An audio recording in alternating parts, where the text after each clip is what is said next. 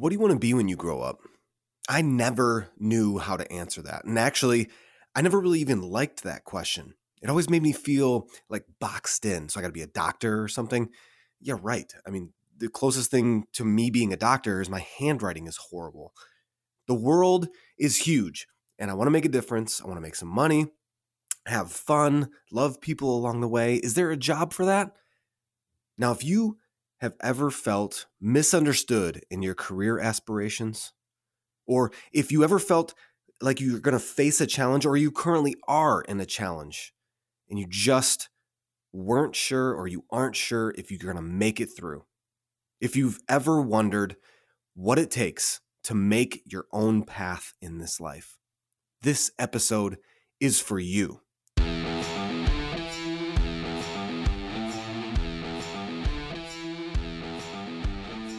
Welcome to the Impact of Leadership podcast, where we believe that no one drifts into excellence.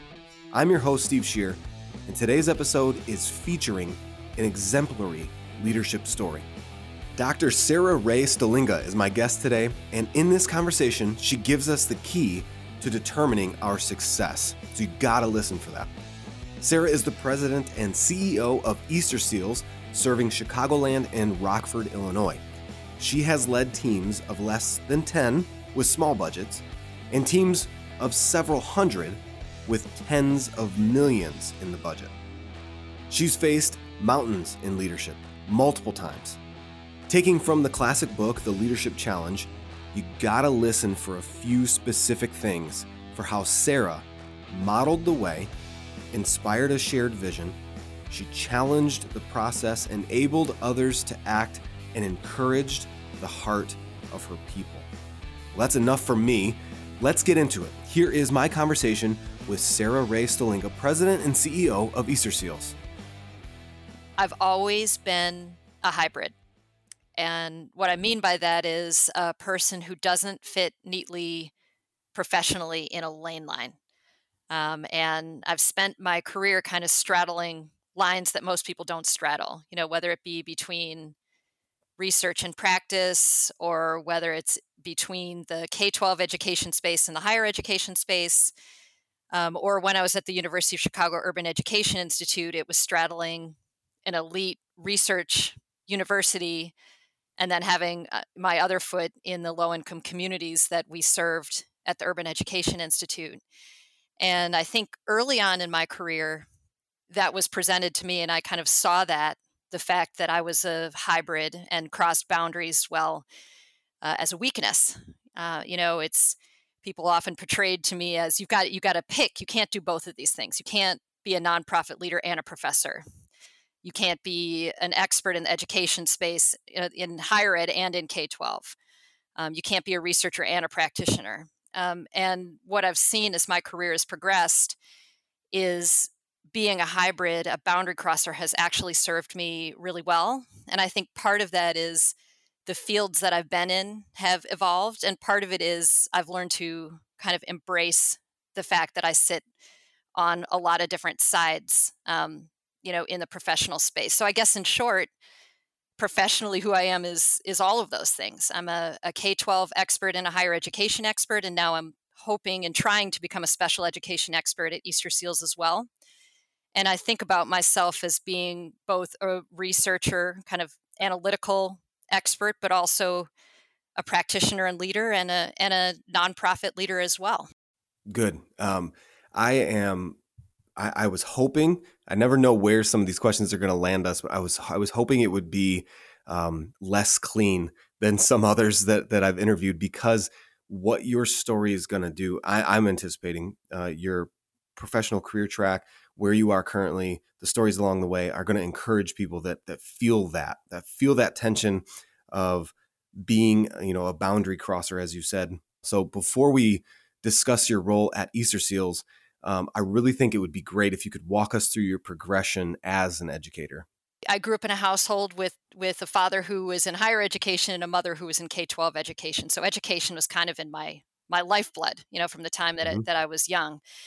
And when I got to my senior year in the college at University of Chicago and was trying to figure out what I was going to do, I had been a tutor in the neighborhood schools program there, which a lot of undergraduates do that as their job, which essentially was going into Chicago public schools and tutoring in the public schools. And I was on a campus bus and found a brochure from this organization called the Center for School Improvement at the University of Chicago. And I fell in love with the work. I think the calling to me was the way that the organization portrayed the bridge between research and practice as the key to transforming urban public education, and bringing together the idea that you would bring together these expert researchers with master practitioners, teachers, principals, to create solutions to improve public schooling. And so I made it my mission that I was going to get an internship there. And of course, this was before there was email or internet. That was just, we were on the very cusp of that when I was graduating college. And so I basically camped out on the doorstep of the Center for School Improvement, and through some helpful connections at the university, one of my longtime mentors was the provost then, Jeff Stone, who's a law school professor at University of Chicago. So he got me the introduction I needed to Tony Breik, who is the founder of the Center for School Improvement. And eventually I got myself an internship there, a little bit to my parents' dismay, I think. I turned down graduate school offers, and I took this offer from this pretty small university-based center for $18,200 a year. And the only way I could afford to take this job was to also be the assistant track and cross country coach at the university. And then I bartended at the university pub. So I had these 3 jobs and this one intern position. But what that turned into for me was, over 2 decades, a pathway from intern to executive director there, which is an extraordinary career path, that I was really fortunate to have. And so essentially, step 1 was the intern position. In step 2, I decided I was going to be an education researcher. And so, I got a PhD in sociology, and I landed in the sister organization to the Center for School Improvement at the university, called the Consortium on School Research, and started doing education research there. And I have to tell you, Steve, at that point, I thought this is going to be my career. Mm-hmm. And in 2008, the university decided that they were going to merge 3 education organizations within the university into one organization. So they merged the consortium, which was a research organization, with the university's teacher education program and the university's charter school. And I got pulled out of the research organization to become the number 2 of the new thing. And I think in some ways that was the turning point in my career, where I went from being a researcher that basically managed, a research project with a couple $100,000 in it, to being the number 2 and really the architect of the merger, of bringing these 3 pre-existing centers together and doing startup on a 4th unit, which is an education tools division. And my job as the number 2 was to architect and kind of be the person who led the merger. And that, what I discovered in that, I guess, is that while I loved being an education researcher, I was using all of these other skills and leadership and vision and, institute and organization building, that really suited me and that I really loved to do. So I went from that $200,000 research project to basically architecting and eventually leading, a 50 million operating 500 employee organization.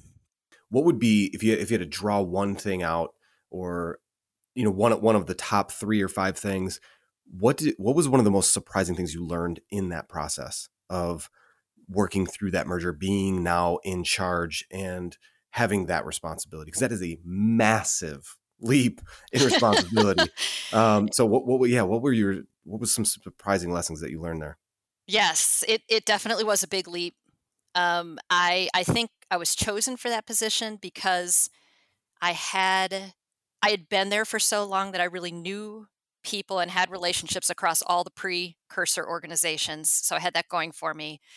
And I had good leadership instincts. Looking back on that, I had a lot of learning to do. It was very green. And I guess my biggest learning was I recognized early on that I had the ability, I had a gift to be able to create a vision. I could see several steps down the road. Hmm. These are the 4 phases we need to go through to take these separate organizations and make the institute real, give it an identity, give it a brand. But what I didn't understand as a new leader is the way in which you have to bring your people along in that. And I started out by being way too far out in front and trying to dictate the vision. And people were not ready for that. It was too much change too fast. I had moved up the hierarchy really quickly, like I had double leapfrogged my boss essentially.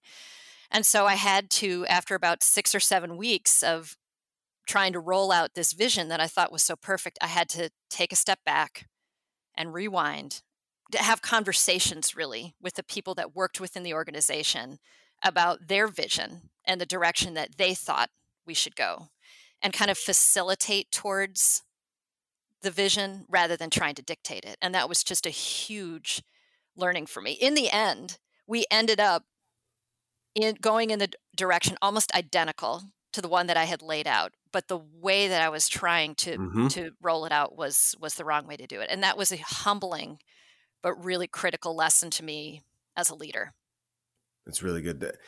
A couple other questions that popped into my head. What questions? What were some questions that you were trying to answer during your years as a research analyst? So, as a researcher, I was really focused on teacher quality, teacher evaluation, principal leadership, and some of the driving questions behind that, which I still think are really important because I think they blend into the questions that all leaders should be thinking about in terms of developing their talent. On the teacher evaluation side, it's, how do we build a system of understanding teacher quality that actually is developmental? It helps teachers to grow into their role, and at the same time is evaluative in a fair and equitable way, such that we can protect students, if there are teachers that need development or that should not be teachers or whatever the case may be. And so that teacher quality research was really important to me, I think, because it was about ultimately improving schools for kids, but it also was about finding an equitable, supportive way to help teachers to grow and learn. So I spent the majority of my research identity and time and talent focused on those questions about teacher quality.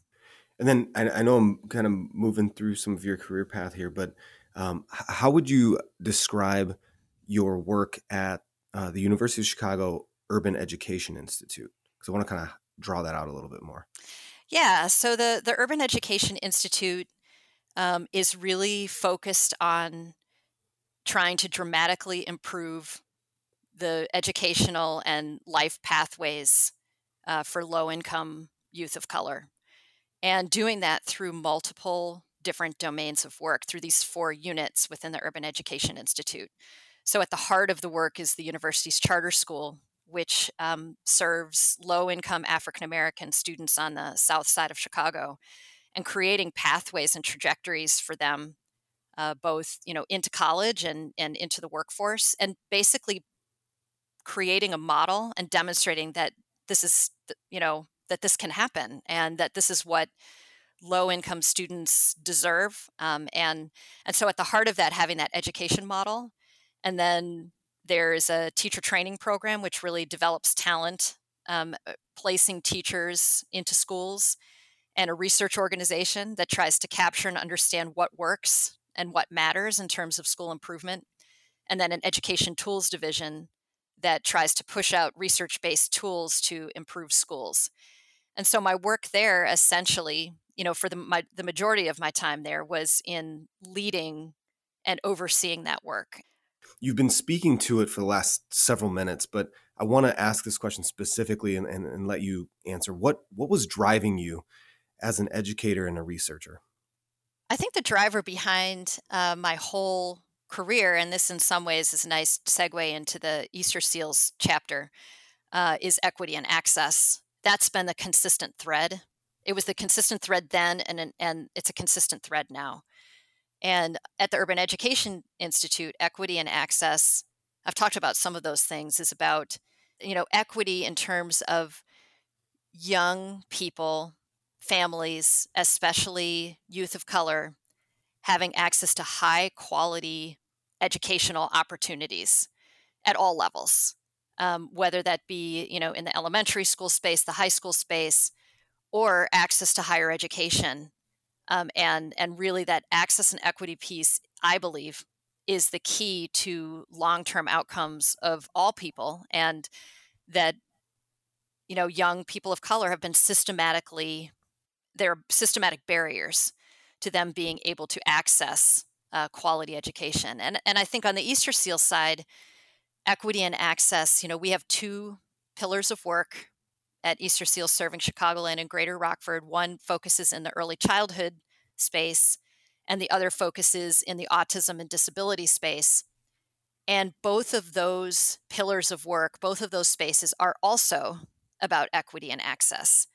So, on the early childhood side, equitable access to high quality early childhood education is one of the most important determining factors about long term outcomes.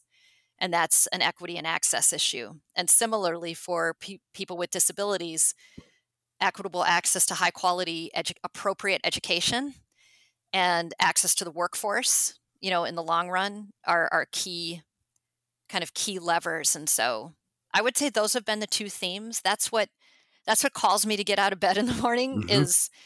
is feeling like the work that I'm doing is contributing to opening doors and removing barriers and changing and transforming really long-term trajectories for vulnerable populations. So you built an incredibly proven track record at the University of Chicago as a professor, a researcher, a student. So how did you end up getting to Easter Seals? It's it's a great question. I know that when I was making this transition, everyone, including even the recruiters that recruited me for the position, kind of thought, well, this is so different from the Urban Education Institute? Why would this be a good fit for you? And one of the things that I had to explain to people is actually the work of Easter Seals serving Chicagoland and Greater Rockford and the work of the University of Chicago Urban Education Institute are kind of actually strikingly similar in Mm-hmm. terms of they're both operating schools. They're both active in, the equity and access issues. The early childhood space was very familiar to me.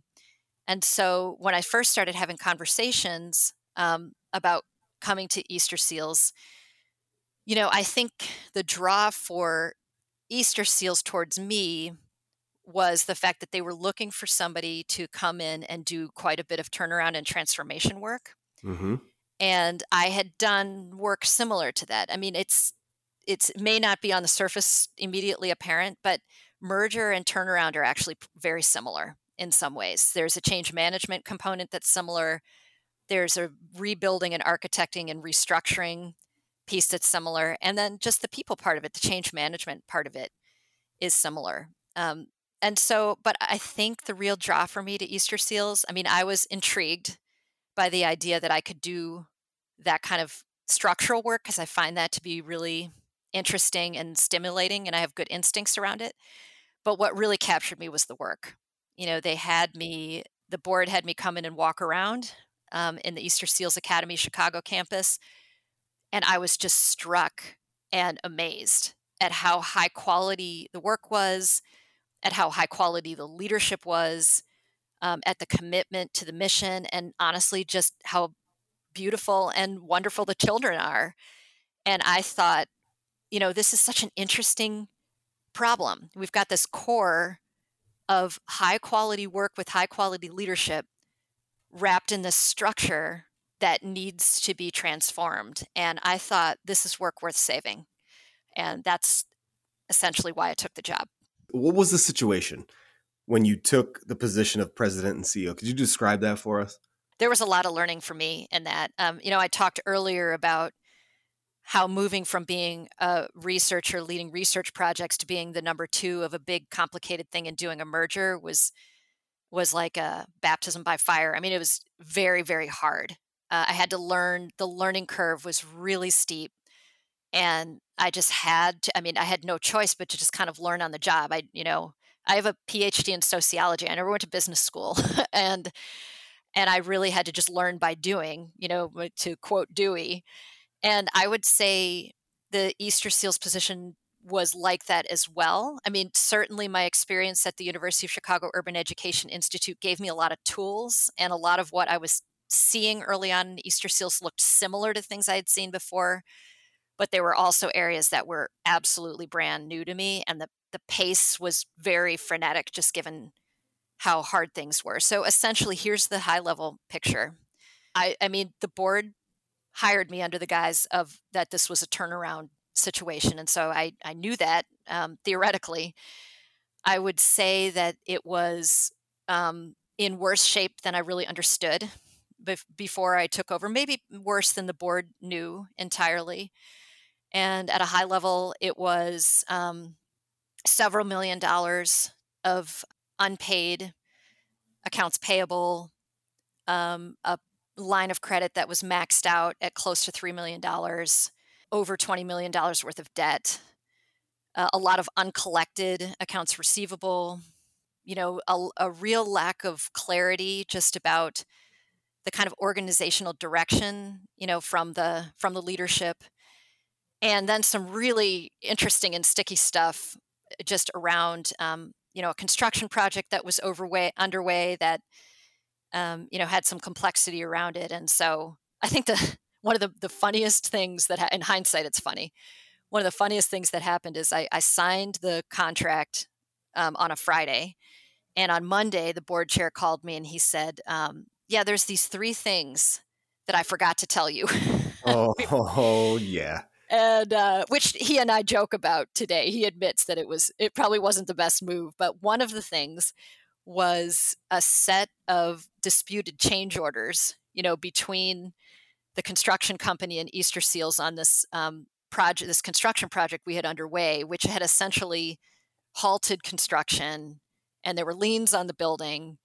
And so, here I was in this situation. I was 48 hours on the job with all of this financial pressure from the debt and the unpaid bills. And I mean, when you're in that situation and you have an organization as big as ours, which is about 60 million operating, I mean, the phone would ring all day of people trying to collect. They hadn't been paid for 90 or 120 days for, you name it, supplies, snow removal from last winter, hotel bills from the gala 18 months ago.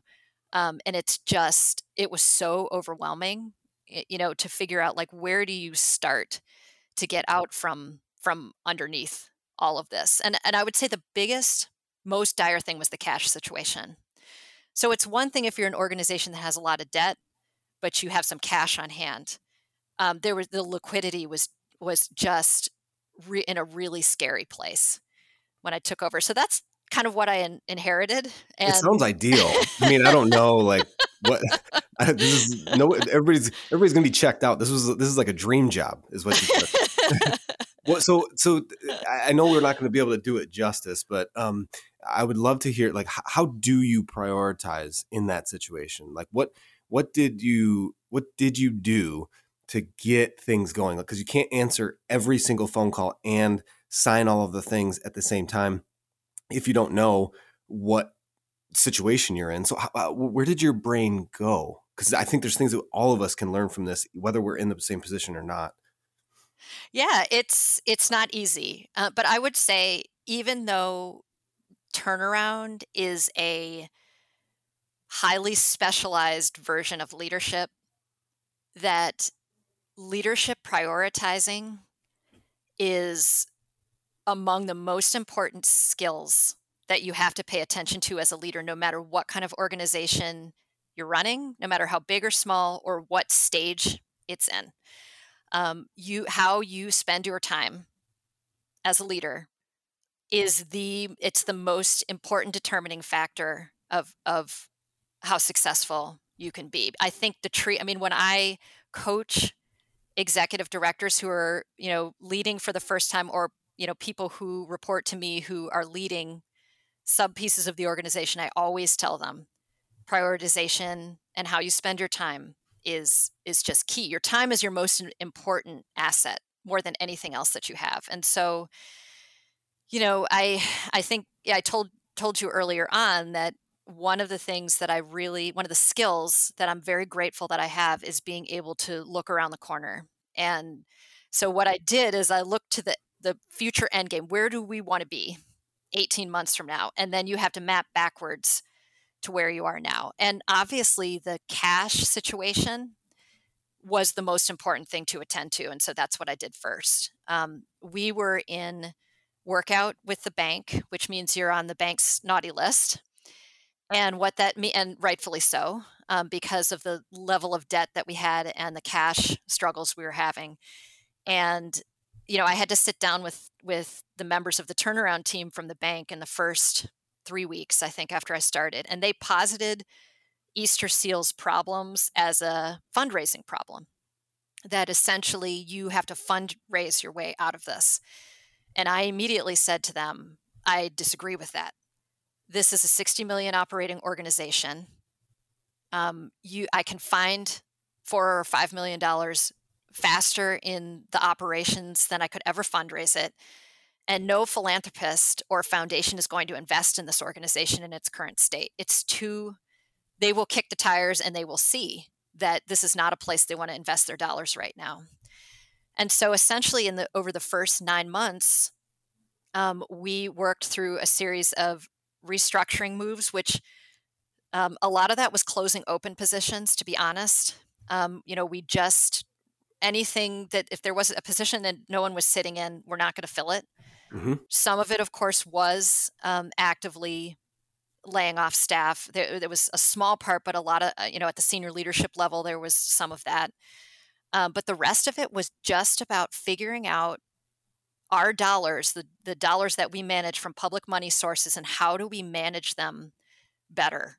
And so we accomplished that in terms of the restructuring and getting ourselves back on good footing financially within about 9 or 10 months. And I give my CFO, Sarah Boberka, and my COO, Barbara Zawacki, a lot of credit in that. It really was not me. It was the three of us working together. And, one component counting nickels and dimes every day. And the second was Sarah really getting in and rolling up her sleeves and figuring out how to manage the money that we had from the various sources that we had better. And I will tell you, the major part of the financial turnaround happened within the first 9 or 10 months. We paid off our line of credit. We got current on all of our accounts payable. And a lot of that was just about better managing the cash we had, which in some ways is, it's sad in the sense that it probably was avoidable that Easter Mm-hmm. Seals got to the point that it was. But, figuring out how to do that better really brought the organization to a new place. So that, I think we were about 10 or 11 months in. We restructured all of our debt. We got taken off the workout list. And that was sort of turning the first turnaround page was getting that right. But there were a lot of really hard days. There really were days where I thought that we might not make it. And I've never been in a situation, like that before. Yeah. So right there, talk just a little bit about what did you do? What things helped you move forward in those moments of risk and unknown outcomes when you're just not sure? You believe in the why, you now believe in the people around you, you're moving forward, but now it's like, I don't know if we're going to make it. What kept you moving forward then? Well, certainly Sarah and Barbara did. I sometimes tell our board, we're like the three legs on the three-legged stool. And I think that's a leadership lesson. You can't do it alone, ever. The three of us had complementary skill sets. We picked each other up, on days when things were hard. We strategized together around just countless, uncountable challenges that we faced. And so I think that's number one. I think number two was having a long-term kind of mapping out the multiple different pathways that this could take. And I mean, as a leader, you're responsible for mapping out the worst case scenario and doing that the best way you can. And for me, that meant sitting down with, members of my board quietly and saying, I don't think we're at this point. But if we have to unravel this organization, how do we do that in the right way? So Mm-hmm. we built that plan. That is a very scary plan Wow. to have to build. But it's, it's sort of like the bankruptcy route for a nonprofit, but how do you do that in the right way? And just in case, so it's if you get to that point where you run out of cash, how can you do that in a way that protects employees and protects the work and does that responsibly? And so honestly, I had that plan in my back pocket. I hoped that I never had to use it, but I had it. And I think the other part is every single day making sure that we, the three of us, were all spending our time on the most important levers, to ensure the organization's survival.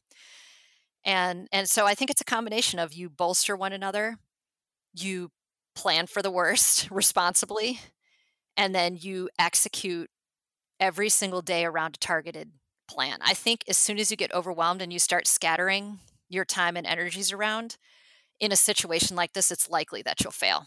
You will not be able to make it. And then honestly, it's not a bad thing to get a little luck here and there. And Oh, sure. one of the things that happened, and this is one of my favorite, I really think it was a miracle. I don't use that word often, but the first August after I started was the worst cash situation that we were in. I started, around June 1st in 2019. And so this was, in August. And we run payroll every other week. And so there's 2 months out of the year where there's 3 payrolls in 1 month. And, our payroll is close to $1 million every other week. And we got to the third payroll in August, and I just didn't think we were going to make it. I was worried we weren't going to have enough cash. And that month, we had a bequest come through from a gentleman who was on the spectrum, and he didn't have any living family. He gave part of his estate to us, and the money came from. I talked to the executor. It came from he collected records, LPs, and he kept them in this big garage, like a barn almost. In fact, the executor said there were so many that the building was actually sinking into the ground, and so they sold all of those collector's records and they gave the money to Easter Seals. And he said that he in his will that he wanted to be buried with John Lennon's Imagine on CD and with his cat Bobo, and he wanted his money to go to Easter Seals. And so here we were in the middle of that just horrific month in August, and I get this phone call that we're going to get $300,000 bequest. And it was a miracle. And it wasn't the only thing that saved us, but it was the timing couldn't be more perfect for us. And so we had moments like that where I was like, this was meant to be. Us persisting and getting through this it was meant to be. I mean, you have a great plan. You have a strong team around you that's bolstering. When one of you wavers, the other leg of the stool is like, hey, no, we got a plan. Stay with it. And then John Lennon and Bobo show up. I mean, exactly. You can't plan for that, but that's a great part of the story. That's so good. There's a ton here, and this is a big question. This next question is a big one. I'm going to love your answer. I already know it. I don't know what your answer is going to be. I don't, but I love where this is going to go because you've accomplished so much. You have seen the map end, and then you still have to keep going in multiple organizations. So here's the question. When were you at your leadership best? And if you could, describe what was happening in you personally and around you professionally. And if you've already talked about it, just stay there for a minute or two, but help us know, like, when were you at your leadership best? Oh my gosh, there's so many key moments, but I think the time when I was at my leadership best was in that month of August. People in our organization were very scared. Mm-hmm. As leaders, we didn't tell our staff the details, but they knew that things were bad. They were receiving the phone calls, collections phone calls. They were hearing, the whispers. And, I remember this moment during that month when we pulled all of our staff together. all of our HR, tech, finance, kind of administrative services together. And I sat them all down in a room and I just shot straight with them about what was going on. And I said, what I want to do is just be transparent with you about where we are and where I see us going and why I think we're going to make it. And that I didn't realize how countercultural that transparency was, how different that was from what they had experienced. And it was absolutely transformative. I think I did something similar. Every single time we made any kind of budget cuts in our schools, I promised the schools that I would come to talk with them about it in person. And those were some of the hardest meetings I have ever had to run as an executive, where literally I would go into a room with the entire school staff and I essentially would have to own these changes and cuts we were making. I think maybe one of the hardest ones was we had to make some cuts between Thanksgiving and the holidays. We literally cut positions and, staff members were like, how can you do this to people? This is unconscionable. And why is it necessary to do this now? And I had to stand in front of them. And one of the things that I did, and I will never regret this, this is one of the most important leadership moves I ever made, is I buffered every single person below me from those decisions. I said, this is not the principal's decision. Do not blame the principal. Do not blame the person who oversees all the schools. These are my decisions. If you want to be mad at somebody, be mad at me. And then I stood in front of them and I took the heat. Even to the point, at one point, a parent confronted me about some of the changes that I'd had to make and was like, look, you built this beautiful new gym and now, you're removing this position that's really important to my young person with disability. But I think what I feel most proud of in that hard time was that I owned all of that and I stood in front of people and I took responsibility for it. And I was transparent about the reasons why, the rationale behind it. And I think one of the leadership lessons in this, and I'm sure you've heard this before, is I try to take responsibility for the things that go wrong and give credit to other people for the things that go right. I think that's what it means to be a leader, a servant leader, is you're in service of the mission. You're temporarily occupying this leadership position. You don't think of it as yours. It's an honor to sit in it while you're in it, but it doesn't belong to you. And your job is to bolster and put forward the people that work for you and to kind of be the one to take responsibility for anything that goes wrong. And definitely in those moments during that really dark, hard time, it was hard. I was exhausted and there were days I didn't want to do it, but I'm very, very proud that I did that. I knew I was going to love your answer. I knew it. I didn't know what you were going to say, but I did. I loved it. And I can't wait to actually listen back to this because I gained so much in these interviews. Before I ask this last question and have you close us out, it probably would help people to close the story loop. How is Easter Seals doing currently after all of that?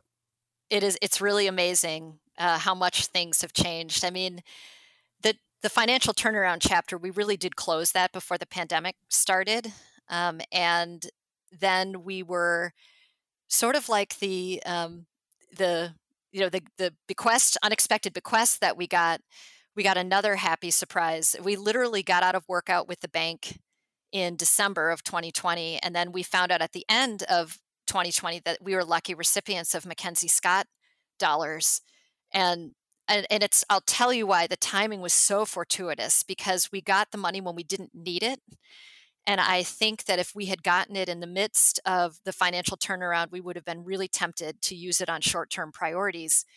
But we were forced to do the hard work of fixing, the operation and the financial operations. And again, I give Sarah Boberka, our CFO, just an immense amount of credit for that. And so then, we had these dollars as a way really mostly to build an endowment for the long-term future of our organization and to strategically pay down some of the immense debt that we had. And that was just such a blessing.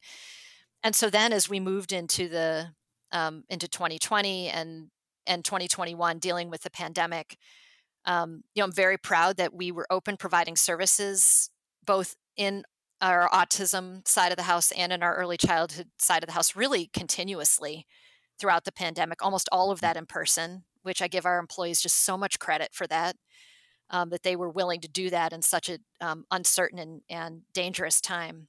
And now, we're in a different kind of place where there's still a lot of transformation work going on in other areas like technology and of course, CCB is an important partner in the technology transformation and in human resources. But I would call what we're doing more enhancements and fine tuning, and we're building our brand, and we're financially viable. That there are no threats on the horizon, both because we've learned to operate off of the money we have. We've had a very successful foundation fundraising agenda built. That's one of the things I've spent a lot of time working on, building that from the ground up. And now it's just really digging in, making our programs even more high quality, metrics and measurement to demonstrate that our programs are high quality, and also a lot of kind of board transformation. We're working on diversifying our board. That's a really important priority, so that our board composition lines up more, with the populations that we serve. So it's a happy time. I mean, certainly that we hit bumps in the road, but there's a lot of momentum and positive momentum. It's a different place now, and which is wonderful.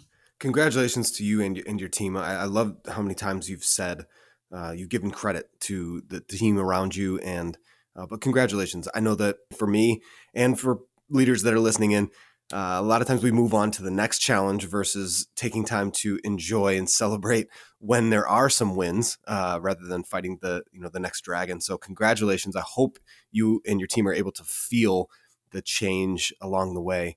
And this has been incredibly valuable. So thank you again for taking the time to do this, Sara. I've loved it. So as we close, what would you want to leave, our listeners with? Well, Steve, first of all, thank you so much as well. It's been really fun to talk about my journey, but also to talk about Easter Seals and leadership generally.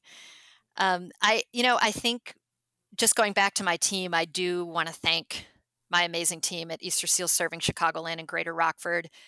I'm really inspired by the work we do here every day. And I would encourage your listeners to check us out. We have a lot of services to offer. We like to think of ourselves as a thought leader in the early childhood and disability space. And so please check out our website. And we have a wonderful blog that highlights and showcases some of our young people and programs. And so I invite your listeners to check that out. And the other thing I would say, and maybe this is looping back to the beginning, where I talked about being a hybrid, and you responded and said this is really important for people to understand and to encourage them. And I guess what I would offer in closing is just don't be afraid to define your own path. One of the analogies that I used when I was at University of Chicago is University of Chicago on the Quad has all of these paved sidewalks, but there are these other parts of the campus that people insist on walking across to the point where it kills the grass, and you can see that they don't want to walk straight across. They want to walk diagonal because that's the direction they want to go. And eventually, the university kept reseeding those little footpaths forever. And then one day they just gave up and they just paved them because they were like, forget this. These people are not going to stop. And I like to think of the career path that I've had as wearing down that footpath to the point where someone finally paved it. And I think that is what I encourage people to do, is you have to find out who you're supposed to be, and then you find pathways to mold your future around that. And the most important advice I can give on that is use your networks. You got to use your people to help you to do that. Using those connections, getting advice. Certainly when I didn't know what I was doing in my early leadership days at the Urban Education Institute, and when I was tackling new challenges I had never seen at Easter Seals, my colleagues, my professional connections all across the country just gave me immense support and advice throughout all of that. So use your people and forge your own path would be my kind of parting advice. Thank you so much. Sara, there's a ton here. And as always, for those of us that are listening in, we will have those links in the show notes. Please go to the websites, to the blog that she mentioned. Look her up on LinkedIn as well. Sara, thank you. Thank you. Thank you. This is multifaceted, my gratitude for the time, but also the lessons that you shared here. Thank you again.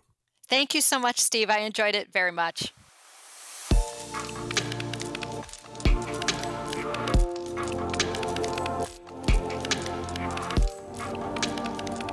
Takeaways and action items. I've got 3 for each. This conversation was too good to just do one on each side. So takeaways. Number 1, prioritizing your time determines the success of you as a leader, me as a leader. We have to know where our time goes. Number 2, know your why, your people, and your strengths. You're going to need all 3 to push through those giant mountains when we face them and the unknown of how we're going to get through in leadership. Know your why, your people, your strengths. You're going to need all 3. And the third takeaway, the mission trumps personal opinion, and the leader owns each tough decision. Action items. Number 1, look out 18 months like Sara did. Where do you want to be? Professionally, personally, and then work backwards. Number 2, answer the hard questions. Do you know your strengths or your people or your why? Number 3, forge your own path if there isn't one. And who knows? A sidewalk might get laid for others after you walk through.